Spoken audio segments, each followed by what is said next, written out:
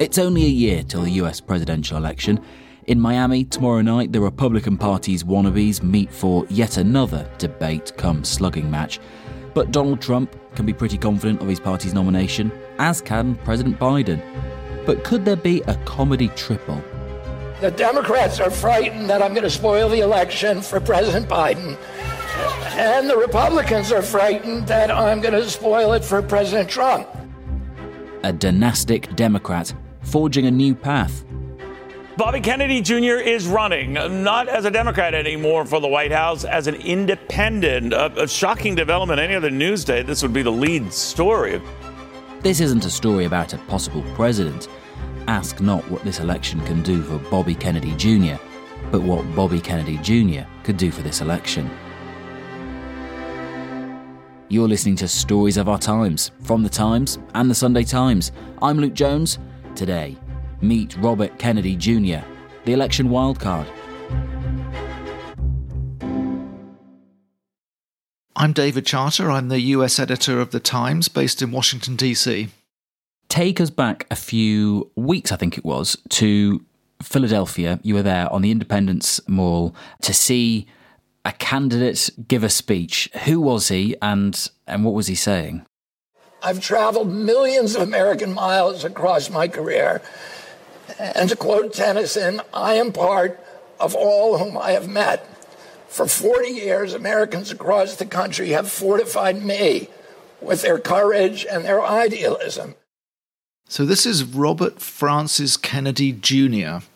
He's a member of the famous Kennedy family, which has long been allied with the Democratic Party. But this was an event for RFK Jr., as he's known, or just Bobby, to declare his run as an independent for president. I'm here to declare myself an independent candidate.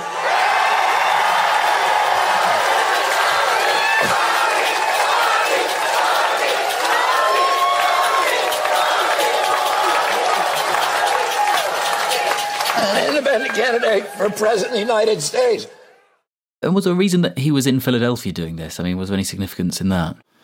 It was chosen because this is the scene where the Founding Fathers made the Declaration of Independence for the country.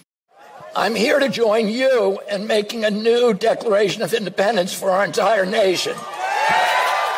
Because he says that this party system is broken in America, and he's going to lead the country to a new promised land of independent-minded and independent, free of the political parties, politics that the country badly needs, in his view.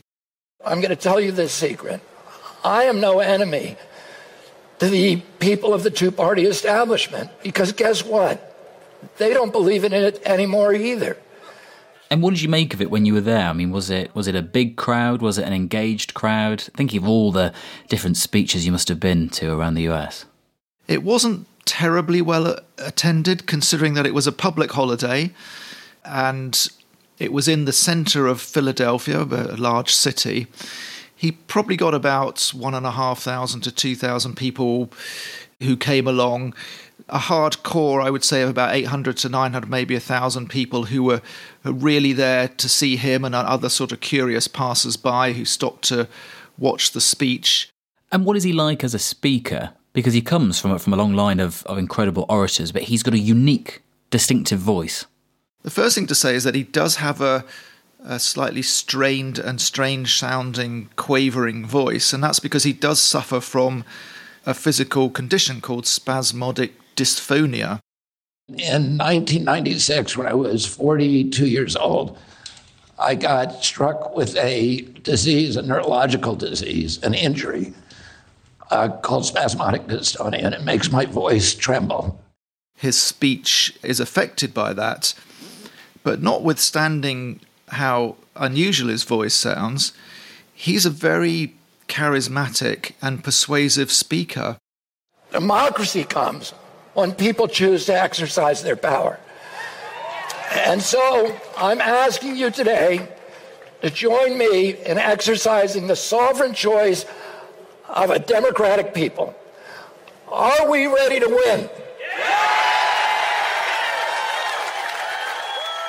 And what kind of people are they, the people in his crowd? I did mix with the crowd a bit and talk to some of the people who came along, and some of them came a very long way. One woman had come from Washington State across the other side of the country that I spoke to. Gosh.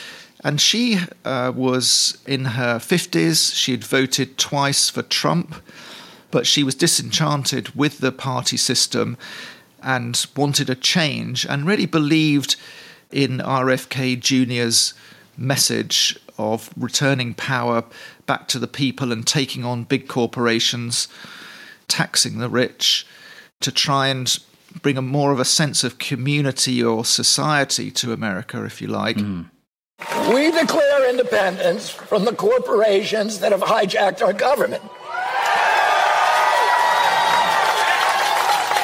And we declare independence from Wall Street, from big tech, from big pharma, from big ag, from the military contractors and their lobbyists. And it's people who often have flipped between parties, looking for a home in the two-party American system, that haven't really found what they're looking for. And others who are disenchanted with what we're facing, which is Joe Biden will be in his 80s, Donald Trump in his late 70s, and it looks very much like they're going to be presented to the electorate as the main candidates. Let's discuss who he actually is. RFK, Robert F. Kennedy Jr., Bobby Kennedy Jr. If we're thinking about the Kennedy tree, where does he fit into it? So RFK Jr. is the third of 11 children of Bobby Kennedy, a prominent member of the Kennedy clan who served as Attorney General of the United States, appointed by his brother, President Kennedy, JFK, and eventually Bobby Kennedy Sr. became a senator who ran for president, but was assassinated in 1968 in California. Senator Kennedy has been shot. Is that possible? Is that possible? It could. Is it possible, ladies and gentlemen? It is possible. He has. Not only Senator Kennedy. Oh, my God. Senator Kennedy has been shot. Very poignantly, RFK Jr. was a teenager at the time. He was 14. He was rushed on a plane to California and was at his father's side when he died. Gosh. The Kennedy family has this extraordinary history of amazing wealth and achievement, but also terrible tragedy carried out in the glare of public life. The patriarch, Joseph Kennedy, was the father of JFK and Bobby Kennedy. He considered a run for president in 1940. He was a very prominent Democrat, but he ended up being made ambassador to London in the early stages of the Second World War. And he was the one who built up this extraordinary political family with ambitions for his sons to take these leadership roles that he nurtured throughout their lives. And looking through RFK Jr.'s campaign website, I mean, there are photos of the Kennedys everywhere. There's even a point where in bold he says, "I am a Kennedy American." And there's a photograph of his father reclining on a sun lounger, it looks like, with his top off. As well as the wealth and the political connections, I mean, he's sort of trading on the family charisma, which they were so well known for, the celebrity aspect of it as well. Very much so. The Kennedy name still has enormous cachet in America and resonates strongly. The phrase Kennedy Democrat carries an extra layer of meaning, which refers to the state of the Democrat Party really in the 60s, when it was perceived to be a more broader and less perhaps woke liberal party that it's allegedly become now.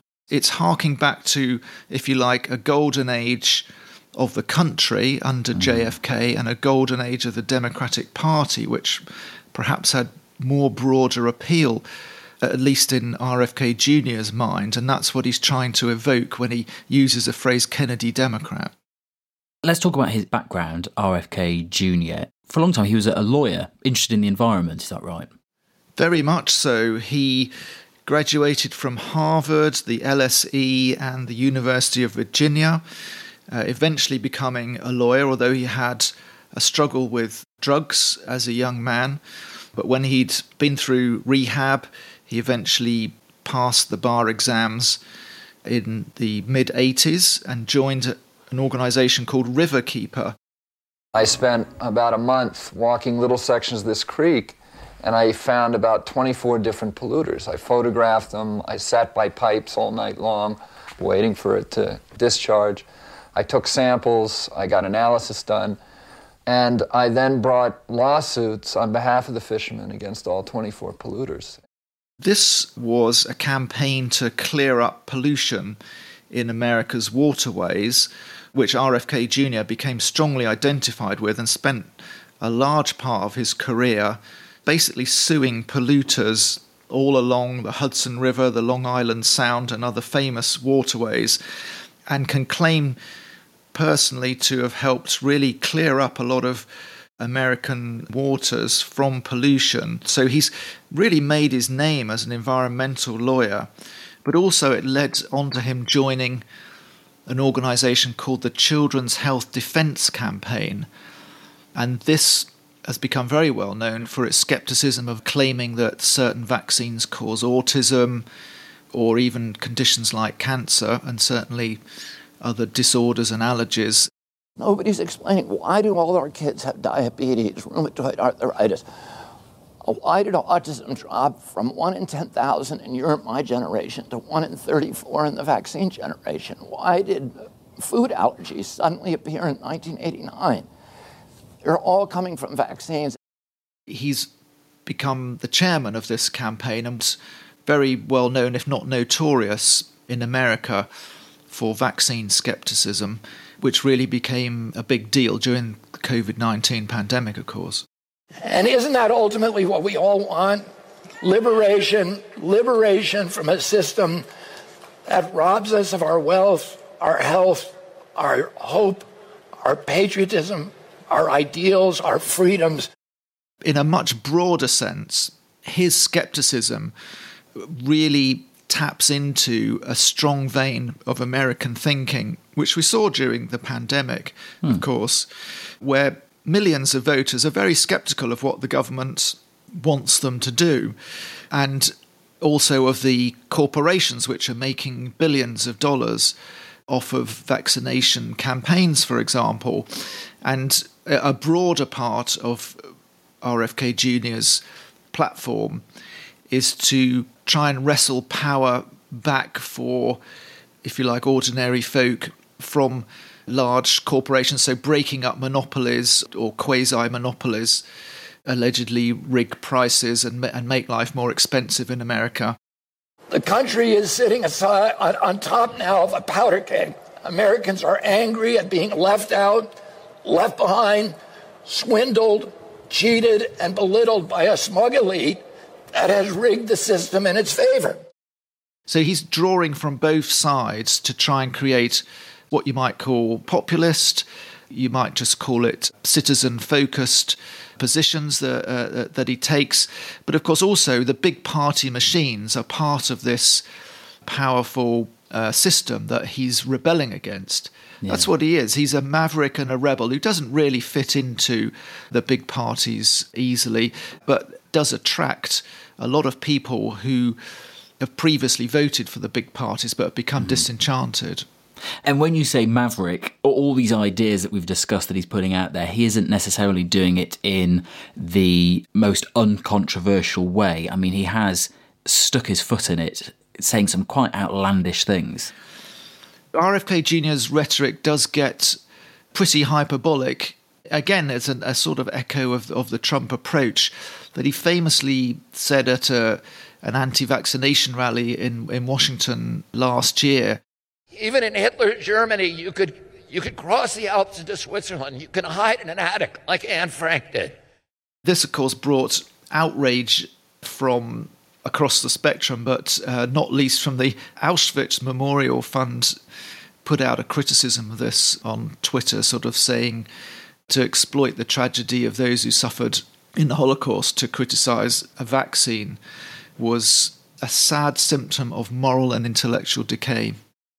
How did he end up running as an independent candidate? I mean, was it ever going to be on the cards that he would try and follow the family firm and seek the Democratic nomination.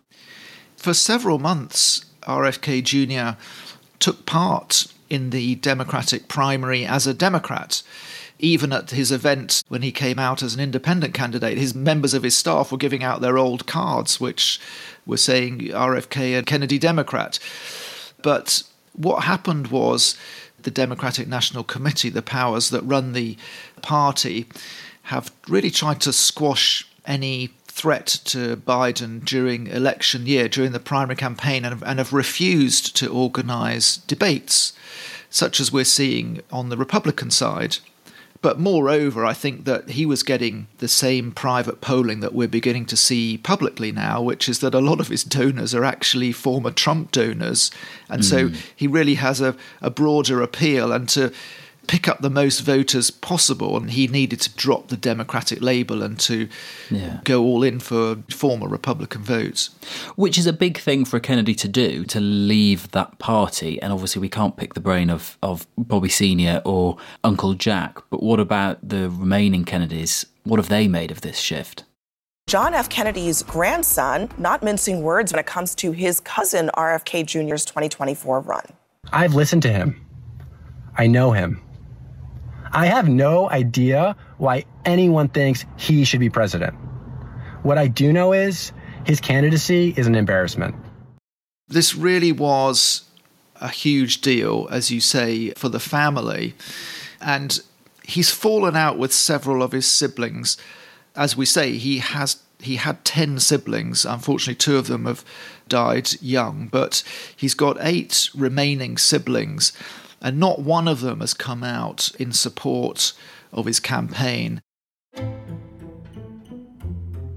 Several of them are just keeping quiet, but 4 of them came out and signed a statement, actually, that was released on the day that he declared his independent run. And they said that the decision of our brother Bobby to run as a third-party candidate against Joe Biden is dangerous to our country.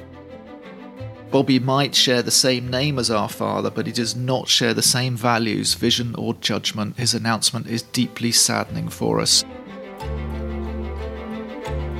Coming up, could Robert Kennedy Jr. inflict any damage on Biden or Trump, or both? That's in a moment.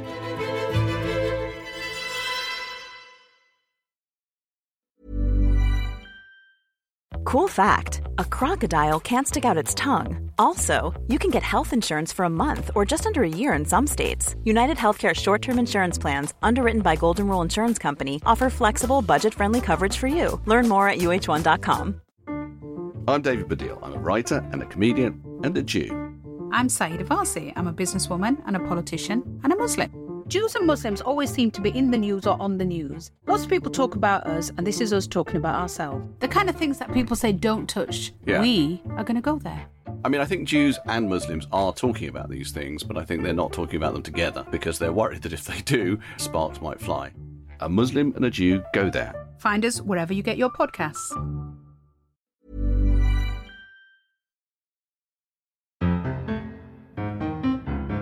David, we're looking at RFK Jr., Robert F. Kennedy Jr., Bobby, standing as an independent. We heard a moment ago the statement from some of his siblings saying that him standing is dangerous. Do independents ever have much of an impact in these races? If you're not the Republican or Democratic candidate, does anyone care? The first thing to say is that independents rarely win an American presidential election.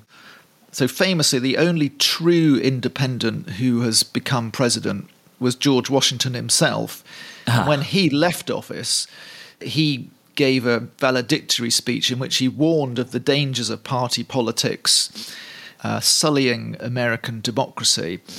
And very, very few have got anywhere close to the White House since, unless they are in some way allied with a party. Not every president has been a full-on candidate of his party, but they have been party members normally. That said, the independents have over the years caused quite a stir. In fact, it was the 1968 election where George Wallace picked up a few states when he broke away from the Democratic Party. But in more recent times, Ross Perot was a famous businessman who picked up a large chunk of the vote. He didn't carry any states. 5.5 million people came together on their own and put me on the ballot. I was not put on the ballot by either of the two parties. I was not put on the ballot by any PAC money, by any foreign lobbyist money, by any special interest money. This is a movement that came from the people. There's some argument that he helped Clinton to win, although I think that's now been discredited. But even in more recent times, independents such as the Green candidate, Ralph Nader. If I was worried about whether Gore or Bush were going to be elected, would I be running for president to establish a progressive political reform movement before and after November 7th, which is what we're trying to do? Nader picked up many more votes than the winning margin in Florida in 2000, when George Bush won by the narrowest of margins in Florida, which was the decisive state that allowed George W. Bush to become president. And so the Green Party candidate has been blamed by Democrats for Al Gore not becoming president in 2000, and what a consequential election that was just a few months before 9/11, of course.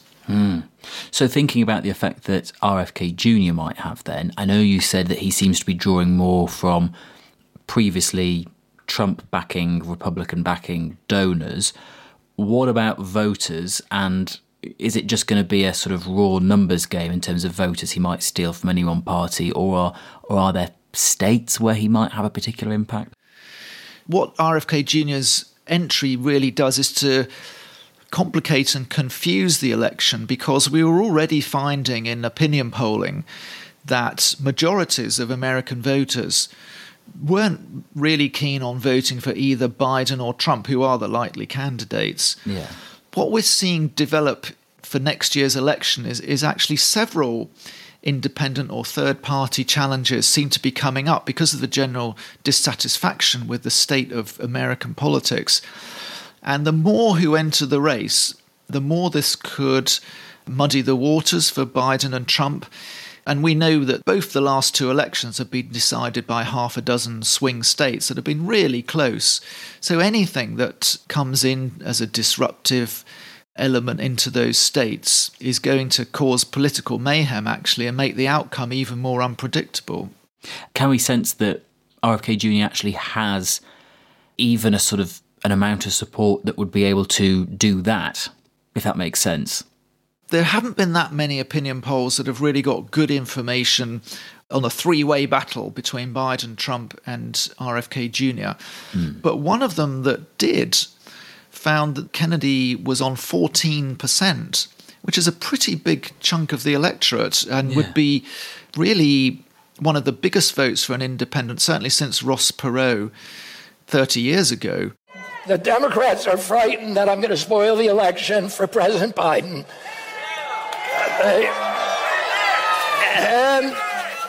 And the Republicans are frightened that I'm going to spoil it for President Trump. The truth is, they're both right.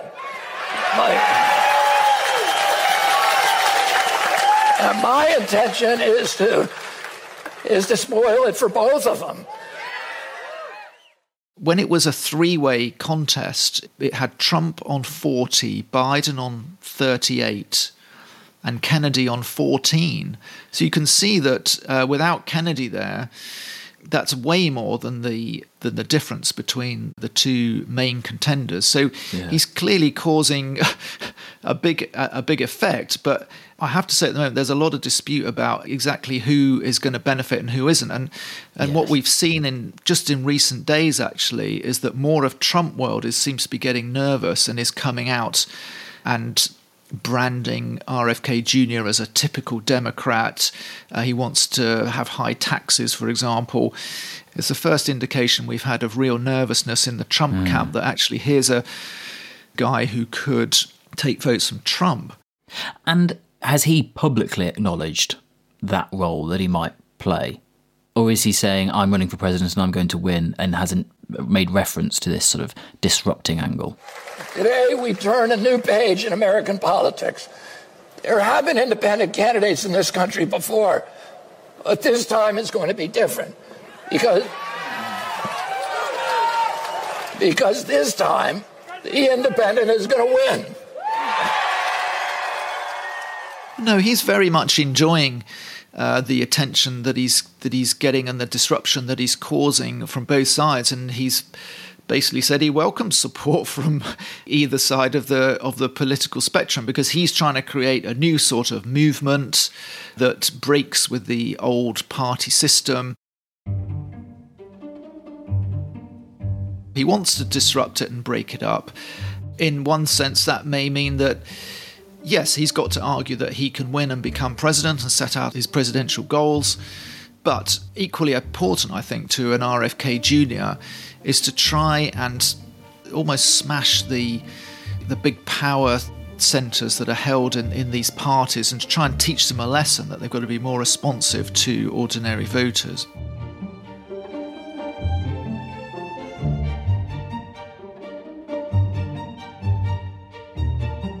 You've been listening to Stories of Our Times, a podcast brought to you thanks to subscribers of The Times and The Sunday Times, with me, Luke Jones, and my guest, US editor for The Times, David Charter. David will be covering tomorrow's Republican debate, so you can read all about it at thetimes.co.uk if you have a subscription. The producer was Edward Drummond, the executive producer is Fiona Leach, and sound design was by Hannah Varrell. Thoughts, suggestions, compliments, complaints to the email storiesofourtimes@thetimes.co.uk. Goodbye.